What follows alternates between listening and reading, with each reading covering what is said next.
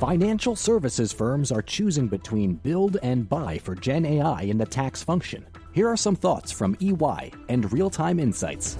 I think the biggest question for our clients is a build versus buy conversation.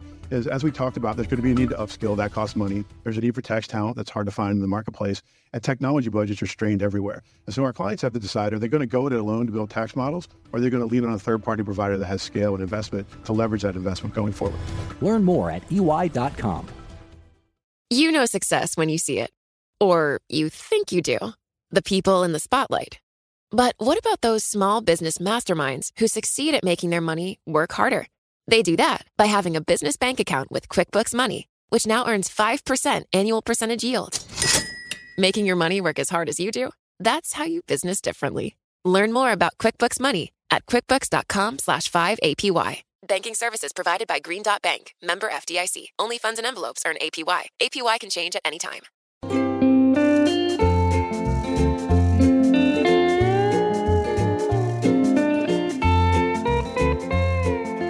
Hello and welcome to another episode of the Odd Lots podcast. I'm Joe Weisenthal. And I'm Tracy Alloway. So, Tracy, I'm a little worried that the next few years are going to be kind of annoying. Annoying in what sense, Joe? Well, you know, it's like we're coming on 10 years since the financial crisis. And so every day it's going to be another story about 10 years since this went under and 10 years since this went under. And everyone's going to be retelling war stories about where they were. And journalists are going to be talking about how they were in the office till 2 a.m. I'm already kind of dreading it all a little bit. Really? But, I mean, aren't those fond memories as a financial journalist? You know, 2007, 2008, those were the sort of glory years. People couldn't even keep up with the news flow. There was so much happening. No, I'm excited about telling my stories. I just don't want to hear everyone else's. You know, I'm just very selfish. I love my memories. I just don't want to hear everyone else's stories. Well, I applaud your honesty, Joe. Yeah. That being said, despite the fact that, you know, we're going to have all of these anniversaries coming up over the next couple of years, it has been obviously an extraordinary time, and I think all of us have learned a ton about how markets and economics work during this period. Yeah, you could definitely say that. I guess you could also argue it the other way and say that the financial crisis and the period after it were so special or so unprecedented that we've all learned massively new things, right? Like, how many people were really experts on QE before 2009? And I mean, I guess you could argue there aren't that many people who truly understand it now. But in any case, at least people know what it kind of is. Maybe we've just exposed how little we know. I frame it this way because today we're going to be talking to a longtime industry veteran, someone who worked for the IMF, who's involved in mutual funds, who's been a global macro trader for several years, and someone who has, sort of cataloged all of the things that we should have learned since the crisis. And I think that his perspective and sort of what he's observed has sort of been an extremely, offers some extremely important lessons from the last 10 years. So, Joe, I think I know who you're talking about. And if it's who I think it is, I'm very excited. He's a guy who's very active on Twitter, and he has a great blog as well, and we all read it. Yeah, we're going to be talking to Mark Dow. Anyone who's involved in finance Twitter has certainly seen him. He has this awesome blog called Behavioral Macro, where he talks about big macro topics. He recently wrote a post about 15 things that every investor should have learned from the financial crisis and its aftermath, and we're going to be talking through a few of those things. That sounds great.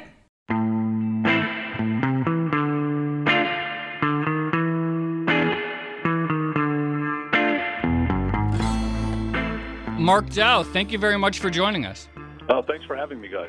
Before we get started, many of us in media and finance Twitter have interacted with you for a long time, read your stuff, read your tweets, talked to you on TV or whatever. But for those of the people who don't know who you are yet, why don't you give us the very brief bio? Yeah, the thumbnail sketch is I started my career at the Treasury Department as an international economist working on financial disasters in emerging markets primarily. That's where they were then. And then I moved to the International Monetary Fund, where I worked on a lot of different countries and the same kind of debt sustainability issues. After that, I managed money at a mutual fund for a number of years, fixed income, primarily emerging markets. And then I moved to a global macro hedge fund for about 7 years and basically ran part of the book. Right? I had my own portfolio where I ran risk in all kinds of asset classes, primarily currency, in emerging markets, interest rates, commodities, that kind of thing. And now I run a glorified private family office from my hometown in California. What strikes me is important about your background before we get into the various lessons is that you've seen the eco side and the trading side. And often the two sides can't really speak to each other very well. A lot of traders can be very good, but they don't really understand economics. A lot of economists have a deep understanding of how things work, but they have no idea how markets really work. As you describe your career, you've really seen and bridged the two worlds. This has been a massive advantage to me over my career. You see a lot of shops, particularly the big ones, where there's a stark divide between thought leaders and risk takers. And not that many people speak both languages. So the thought leaders are great for framing things and providing frameworks and backdrop ways to analyze issues and to communicate with clients who want to understand the world better. But they often don't have that market savvy, that psychological dimension that makes a good risk taker, that defines a good risk taker. Speaking of framing ideas, you did pen this blog post about 15 things that investors should have learned after the financial crisis. And one of the ones that really struck me, and these are all, they're numbered, they're in bullet points, they're relatively short, so we really want you to dig into them a bit more. But one of the ones was this idea that the interest rate sensitivity of economic activity is less than what was previously believed to be the case. And I want to tie that in with another one, which is the idea that the economic channel of monetary policy and the financial channel of monetary policy kind of might be operating and existing separately. Can you walk us through those points? For me, that might be the most important portion of the post, really, from a policy standpoint. I wrote this because I was a little frustrated. I had, given my background, I'd climbed into so many central banks all over the world. I'd seen so many things, like a doctor in the ER with a lot of experience, that I was kind of ahead of the curve on a lot of these issues, just because you've seen financial crisis and money printing and all these things before. But when it came to the U.S., a lot of people who were really deeply steeped in 1980s economics had a very fixed view of money supply and interest rates and economic activity. And what we know really is what the element that was lacking was behavior. The models that were taught in the 80s and that were perpetuated throughout really until the great financial crisis was a very rational way of looking at it. A lower price for money means more borrowing, both in the financial sector and in the real economy, and higher rates means less. And if you just look at what happened before and after the crisis, you'll see that this doesn't really hold, that the other factors that are more important. From 2004 to 2007 or so, people were borrowing like crazy, and the Fed funds rate was around 5.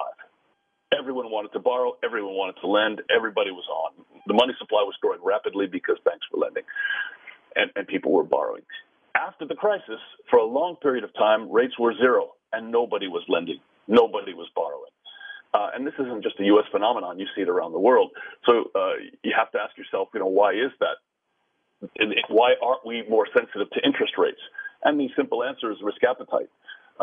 People we're much more sensitive to our risk appetite, whether we feel secure in our jobs, than we are to the interest rate. If you're secure in your job and you've got a good income for the next 10 years, you're more likely to go out and buy that house, even if the interest rate is 5 instead of 3. That's just the way human nature works. So I think that's why people overstated the sensitivity of economic activity to interest rates. And if you factor that in, if you look more at people's risk appetite, then you'll get a better picture of what's going to happen, to the transmission of monetary policy into the economy or into finance. Now, with respect to the two different channels, if you just think about it, the financial channel happens fast. These are liquid positions that you can get out of. very sensitive often to the funding rate, right? You can leverage something that yields 3 if your funding rate is 1. So the financial channel tends to react quickly. Interest rates are quicker. Yet on the economic side, you need a much higher level of risk appetite to build that factory or to set up a new shop or new branches because you're going to be stuck with that investment for quite some time. It just requires a lot more confidence. So that can be even stickier in response. So it really maps back to a behavioral. A behavioral phenomenon. And for a policymaker, it's super important because you can have points in time when the financial channel has responded sufficiently and even excessively, but the economic channel is still inching its way up the curve. And in fact, I would argue now we're in that kind of situation where the financial channel has responded quite well, pretty fully. I wouldn't say it's gone crazy, but it's responded well. And the economic side is just, we're still not seeing robust investment, and we're still not seeing wages, and we're still not seeing people are still getting to that mindset where they want to take risk. And for a policymaker, what do you do when the financial channel is too far ahead of the economic channel? Now, it's my belief that the way recessions happen in the modern world is we get too optimistic in the financial channel, and we also get too optimistic in the economic channel, and at some point we have a financial disruption, some kind of shock. It can be a small one, but it triggers a sell-off in the financial markets, and that forces a retrenchment or a rethink of people in the real economy about how extended they are with respect to risk, and they start laying people off and cutting back on investment, which has a multiplier effect throughout the economy, leading to more layoffs and more cutbacks in investment, and you get a real recession. But you really, if you don't have the real economy extended, that channel very optimistic, you need a much bigger financial impulse to push the economy into recession. And I think that's where we are right now. And this is why my view all along has been, as long as I've been on Twitter, we're going to have the longest and slowest expansion, shallow and slow that we've ever seen, because people are still looking in the mirror. Even in the financial channel, I would argue, when we get excited, we kind of check ourselves and say, no, this is a bubble. I mean, we hear people talking about bubbles all the time. We're afraid of getting caught out. When I talk to guys right now, big investors, the word you hear is caution. Something's going to happen. We don't know what. This is long in the tooth, those kinds of things. And it's funny, and that's through the financial channel, which is the one that's more sensitive to the stimulative policies that we've had for so long. So that tells me that the economic channel is just not there, and it would take a much bigger financial shock, other things equal, to push us into recession. So the odds of recession are still, in my mind's eye, very low, even though I don't expect robust growth. So for a policymaker, these two different channels is something people haven't dealt with, because the Fed in particular and most central banks more broadly, their mandate is keyed to the economic channel. And the Fed only over the past 10 years has started to really think about how the financial channel feeds back into monetary policy and in their formal modeling. Mark, I feel like that answer explains so much about what we've seen in the, obviously that's the whole point of this in terms of lessons, but, you said this was a really big one. And, just all this stuff about, we're in a bubble, or all these macro hedge fund managers who think that the Fed has behaved irresponsibly by keeping interest rates low and are, causing all kinds of distortions. I feel like if they had all listened to that answer, several years ago, unfortunately it's too late for them now in 2017, a lot of mistakes would have been avoided. On this theme of the gap between the financial channel and the real channel, another one of your lessons is commodity markets. And you point out that they're driven first by speculation and that overwhelms fundamentals. What's the lesson there? Two different things. One is just the market structure. So the story of commodities was in 1999, 2000, right around then, they went electronic. So you didn't have to be in the pits and know all the secret handshakes to trade them. You could trade them electronically from your office, and then now from home, and that allowed people to get involved in a way they hadn't been easily able to before. And then around 2003, 2004, there were academics talking about the diversifying properties of owning commodities as an asset class. And that gained a lot of traction. At the same time, you had the emerging markets plugging into the grid. China joined the WTO, and that whole emerging markets theme, the paradigm has changed, was starting to take off, and people associated that with commodities. So we moved into a world where, China was going to take over. They were going to eat all our commodities in a Malthusian way, and therefore you had to own it. So as consultants were peddling this story about diversifying through commodities as an asset class, commodities were going up. And when guys are pitched a story about an asset class that's going up rapidly, it makes them want to get more involved faster. So we kind of had this boom in investment speculation, whatever you want to call it, in commodities from 2003 until 2000, and you could argue 2011. Hey, Mark, I want to interrupt you real quickly. Yes. We're going to do something. I want to do something really special. So for listeners, we are recording this episode on August 4th in the morning. It's 8:26 a.m. on a Friday. That means we're about just under 4 minutes away from the monthly non-farm payrolls report, which is, of course, the most important economic data point of the month. So we're going to do something a little different. We're going to take a little interlude from the podcast. We'll return to the lessons in a moment, but we're going to talk through the jobs report as it comes out, because I think this is very exciting, the chance to be talking to a sort of experienced macro trader about a report as it's coming out. It's coming out in just over 3 minutes now, and so we'll look at the data, we'll talk about it, we'll talk about the market reaction, people will get this snapshot of how you see things, how you interpret the data, and then, of course, we can come back to it. But ahead of the data, we just about a little less than 3 minutes. Do you have any sort of early thoughts about the data? I should just note the economists are looking for 180K jobs for July. The unemployment rate's a fall to 4.3% and 2.4% wage growth. What are you looking at in the minutes ahead of the release? Well, the way I tend to approach these things is I look at where are the areas in which the market is heavily positioned. What are the trends that have been working, and what kind of data would be required to trigger either a shakeout or a reversal of these of the recent trends. And the biggest recent trend has been short dollar, both against the funding currencies like the euro and the pound and Swissy, and against the risk currencies where emerging markets have done quite well. The Antipodeans in New Zealand and the Kiwi are always somewhere in the middle between the two camps. But because dollar has been on a run in a negative way, if you want to call it that, it wouldn't take much. One strong number could trigger a shakeout that could last a day or two or three or a week or whatever. I still think the longer term trend for the dollar is down because we're in that phase of the risk cycle. The U.S. has recovered. Valuations are fairly full. Let's move further out the risk spectrum to places that haven't been fully fished out. And that's why people have gravitated to emerging markets in Europe. Tracy, are you excited about the number we're about to get in less than 60 seconds? I'm very curious to hear Mark's sort of play-by-play, minute-by-minute analysis. Mark, really, really quickly, because it's less than a minute now, would you try to trade around the immediate jobs report, or do you just try to, think about the implications for your portfolio? It depends on what I'm thinking. If there's a situation where the positioning is really offsides, and I don't think it would take much to trigger a reversal, I might try something. Often I like to see the market react before jumping in. If it's a trade, I also do investments, which is a different story. But for the trading side, I can be active. Right now, I have some short dollar positions. I've pared back a little bit to get my sizing right, make sure I don't get hurt. I've had a nice run. Here we go. Numbers out.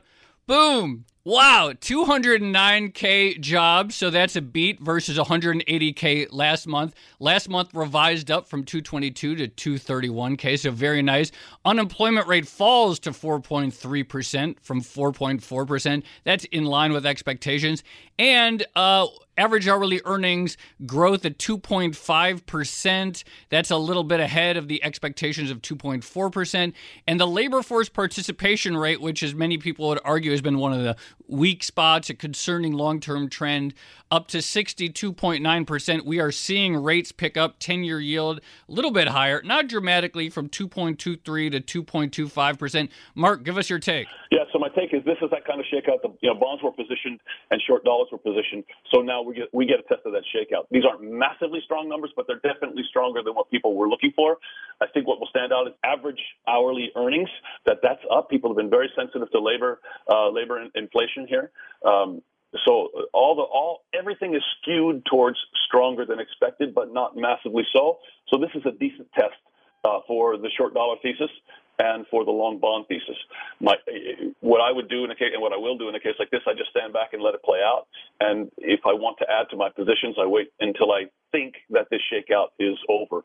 But it's really a thing you have to feel your way through. You never know. I mean, this is a behavioral animal, this market, and you have to stand back and watch it and see how it plays out and look for correlations breaking down and look for weakness in volume and other signs that the story is getting tired before trying to take it on. So, Mark, I think you mentioned that you had some short dollar positions. Would this be enough for you to reconsider those? No, particularly in the emerging markets where my positions are more important. Because even though this is, so I mentioned earlier the distinction between risk currencies and funding currencies. This is bad for the funding currencies, but not necessarily bad for the emerging markets because strong U.S. data, it's good for risk. In a sense, you see equity markets aren't down, right? So the risky currencies trade off of risk and they trade off of bonds, whereas the funding currencies trade mostly off of bonds. And to your point about, sort of U.S. Equities, we mentioned that all the dollar is up, rates were up, but we haven't seen a sell-off in U.S. futures. At this moment, we still see risk assets rising up, not much, but they haven't sold off. Shaken out. So, which if you were to take a macro read from all of this, you would say, okay, people say the numbers are a little bit stronger, but it's not going to change the Fed's terminal rate, which has been coming down. Right, it's not going to make rate hikes come that much sooner necessarily, but it might not be dovish forever the way people had been pricing in. So it's a modestly strong number that will shake some people out of their funding currency shorts. I would suspect the Japanese yen is a prime one. Euro is another that's had a nice run. But I don't think it's going to hit the emerging markets that hard. One of the fears in emerging markets has been that the Fed will have to raise rates, and we know when they raise rates, it hurts emerging markets. I think it's a backwards-looking view. In fact, one of the points in the blog was emerging markets are structurally different now. I don't think the Fed's going to raise rates all that much, first of all, but more importantly, even if they did, the emerging markets are in a much better position to weather it because they have a lot less dollar-denominated debt hanging over their heads, particularly the sovereigns. Than used to be the case. So it shouldn't be too bad for them. And if you look at the Mexican peso, it's still up on the day. The Brazilian real is flat for so far in the futures. The ones getting hit, and not even massively, is the euro and the pound and the yen. Right, the funding currency. So this is a pretty good number. We want to see the economy continue. We've had some weak data here and there. It's also worth noting that the last month's stuff got revised up a little bit, so that's not bad. So we've had some soft stuff with the autos and other areas, and it's nice to see a little counterweight to that. But this isn't anything earth shaking. This isn't something that's gonna rock our worlds. How will generative AI impact the way financial services firms work? Here are some thoughts from EY and Real Time Business. At an enterprise level, how will it impact the way we work? Just like how internet changed all our lives, this technology has the potential to have a step change in how we fundamentally operate. Let me give you a few examples of what some of the use cases our clients are exploring. We are seeing our clients explore a few knowledge management use cases. For example, in case of wealth and asset management, providing their financial advisors with right information so that they can serve their clients better. Similarly, a claims agent in insurance or a contact center representative in case of banking and capital markets. The theme that we are seeing is where the machine comes in and provides contextual insights to enable the humans make better decisions, better actions in a faster manner. Learn more at EY.com. let's return to the lessons we all should have learned. Tracy, do you want to pick another lesson from Mark's list for us to go over? Yeah, I was going to ask the oil question. Yeah, we'll get. Okay, I'll finish with the commodities and then come on to oil. So the trading was enabled. Electronic trading was enabled. The asset class was being pitched as a diversifier. At the same time, emerging markets were kind of plugging into the grid, and this led to a lot of enthusiasm in commodities.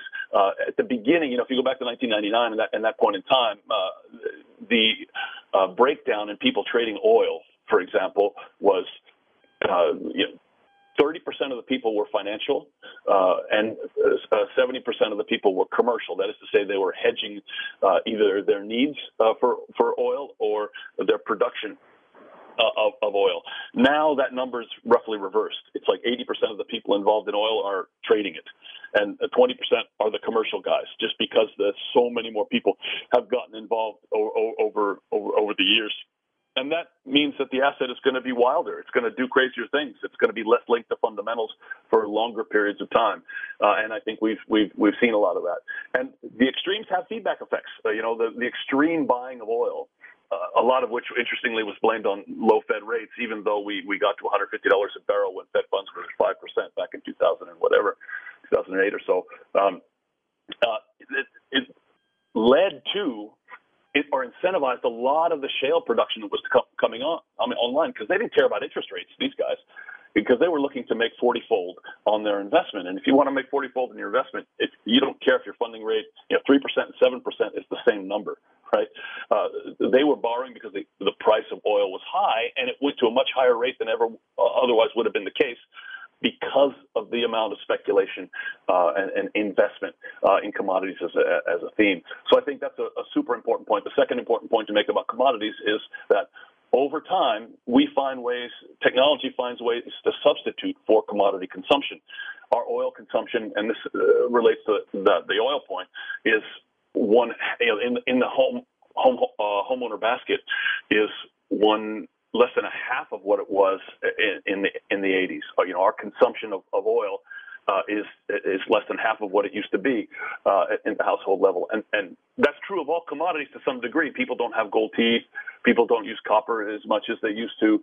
Over time, we find substitution things to substitute for our commodity consumption, because it's cleaner, because it's cheaper, because it's better, and commodities should go down in real terms over time. Right, so you have, on the one hand, speculation that leads to larger swings that have predominantly been to the upside over the past 15 years, and you have less of a fundamental driver. Yes, you have emerging markets plugging into the grid, and they're less commodity efficient, but I bet you the new houses in China are using PVC and not copper for the most part when they're being built out. Yeah, to some extent, human progress is the story of needing fewer commodities to maintain a standard of living. In a very real way, it's kind of the inverse of commodities, kind of the inverse of technology, right? Shorting commodities, it's an pro-technology bet. Now, the case with oil, if you remember, people were saying when oil fell dramatically over 2014 and 2015, they said, "Oh, this is really bad. First of all, it was misdiagnosed as demand. One of the mistakes that we make in markets is we read way too much fundamental information to moves, to price moves. So people were saying, "Oh no, this is a demand story. The U.S. is going to have a recession, et cetera, et cetera." But it was a lot of guys that the shale producers and other guys that got excited about a high price of oil, and they got caught. They got caught out speculating. Now, the people who were bullish of the U.S. economy in general were saying, "Gosh, well, oil falling is going to be really good for the consumer." And I was making the point quite strongly that it won't help very much, because it's become such a small share of our overall basket. The oil intensity of our GDP has declined significantly over the past 20 or 30 years, so it just doesn't matter. It just doesn't matter so much. It's not going to turn the dial. And in fact, it didn't. In the same way, it didn't hurt consumption very much when it went up to 100, 150. So as oil becomes a smaller share of our consumption, its oscillations are going to help us and hurt us less and less. The real problem is people, in markets we look at something new and have to process it, and we look backwards first and say what looks vaguely similar to this in history. And the first thing that they'll find when they look back in oil and consumption is the early 80s and the late 70s, and those data, and they end up anchoring on that reality, and those coefficients no longer obtain for the reasons we just discussed. So Mark is very energetically and very eloquently connecting all the dots in all his lessons for post-crisis investors. So let me see if I can get in there with one more that I think is connected to all of this, and that's your very first lesson about potential growth in developed economies being lower than it was before the crisis. Well, go back to the early 80s, and we had a situation where we had four factors really that were driving growth in a really positive way, creating significant tailwinds. One was demography.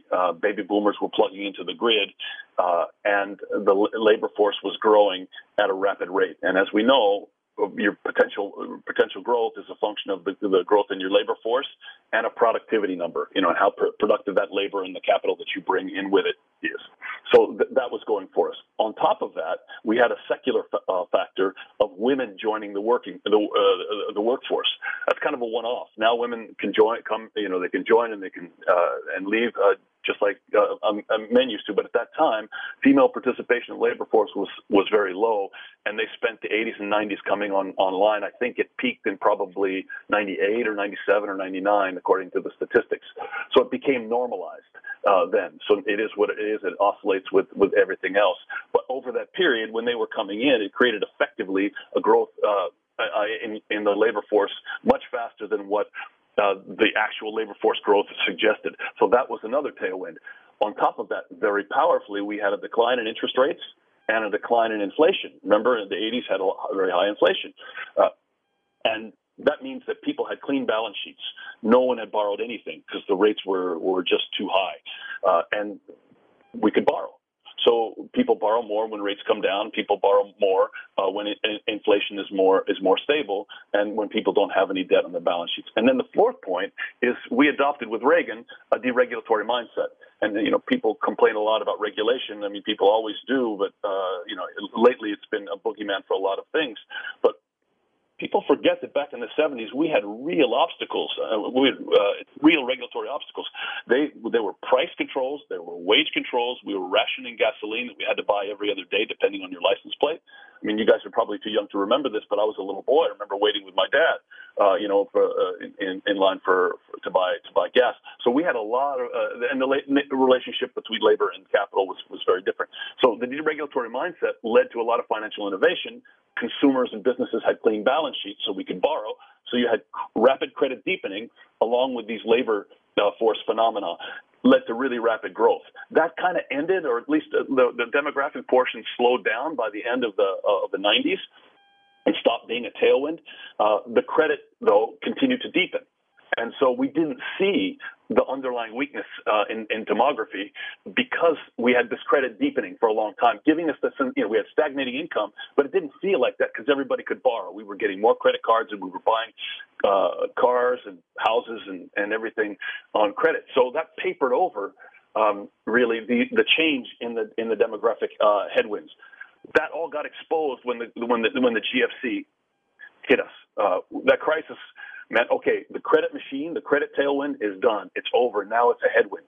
So now we've uncovered the demographic weakness, and we have a credit headwind.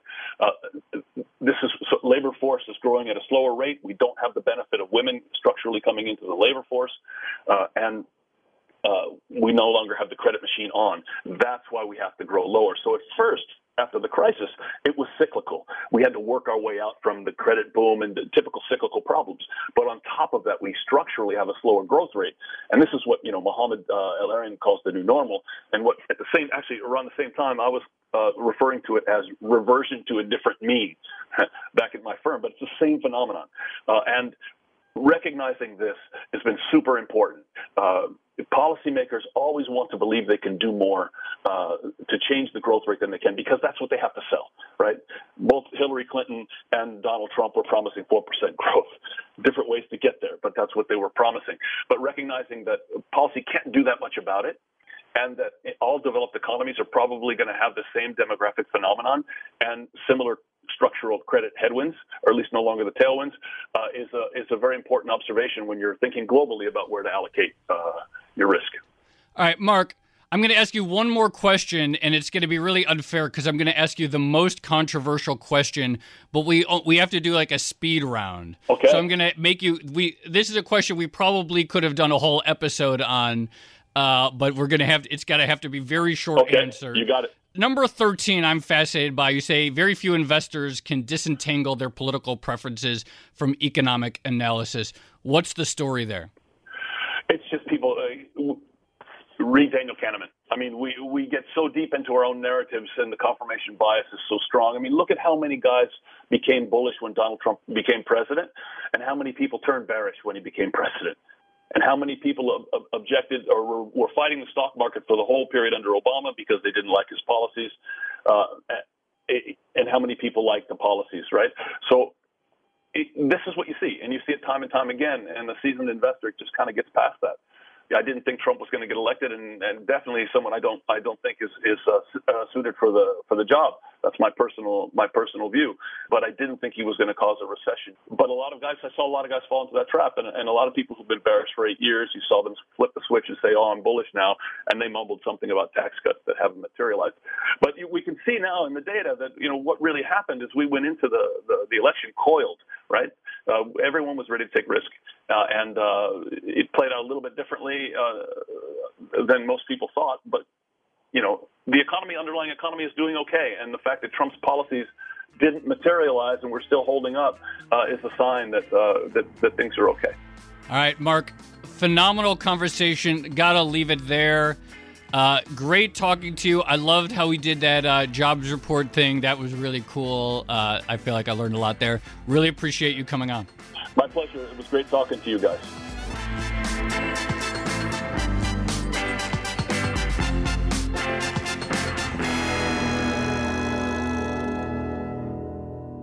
Tracy, I thought that was really fun. Mark obviously knows way more about so many things than, we do, or even a lot of, typical people in finance do. I thought that was a pretty cool conversation. Yeah, and I thought the way he put this idea of sort of the financial world and the real economy running at two different speeds, the way he framed that is really, really useful. And it kind of amazes me now that it feels like others, and in particular the Federal Reserve, are only just beginning to think of it in that way. But it seems like a pretty big deal. Yeah, and I think that's sort of like the underlying theme of all of this, which is that human behavior, I mean, his blog is called Behavioral Macro, and so the sort of traditional macro ignores what these sort of behavioral things, that humans do things because we're animals and we run in herds and we have fear and greed that don't necessarily correspond with supply and demand, but that trying to really like suss out which of those factors are driving what has sort of been a key aspect of understanding the post-crisis period. Yeah, and also the idea that human beings have a tendency to cling on to their previously understood notions of how the world works is really important. So I know we were talking about the financial crisis anniversary coming up. I remember when I first started writing about quantitative easing in 2009, writing analysis about how this was going to push up financial asset prices through a substitution effect. And I remember people getting really, really outraged about that idea. And now it's just common knowledge, right? Well, and also it's like everyone just assumed that it was hyperinflationary, like all these sort of deep-seated, printing money, that's going to cause Weimar. Just like all these things that we, Mark referred to as like we anchor on certain periods. So when it comes to money creation, we might anchor on some hyperinflationary period. When it's oil, we might think about the late 70s. And just without very little thought, sort of draw that one thing we know to the current thing. And of course, history is never quite the same as the first time around. Yeah. Human beings are weak entities. Flawed, And on that note, that's the perfect way to, sort of set the stage for the next few years. Just a reminder that we're weak, flawed entities. All right. Well, this has been another episode of the Odd Lots podcast. You can follow me on Twitter at Tracy Alloway. And you can follow me on Twitter at The Stalwart. And you can follow Mark Dow on Twitter at Mark Dow. You should also check out his blog, markdow.tumblr.com.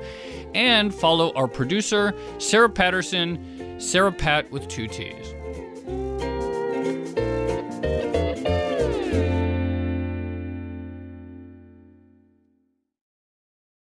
I'm Alex Rodriguez. And I'm Jason Kelly. From Bloomberg, this is The Deal. Each week, you'll hear us in conversation with business icons. This show will explore deal-making across sports, media, and entertainment. That is a harsh lesson in business. Sports is not as simple as bringing a bunch of big names together. I didn't want to do another stomp you out speech. It opened up so many more doors. The show is called The Deal.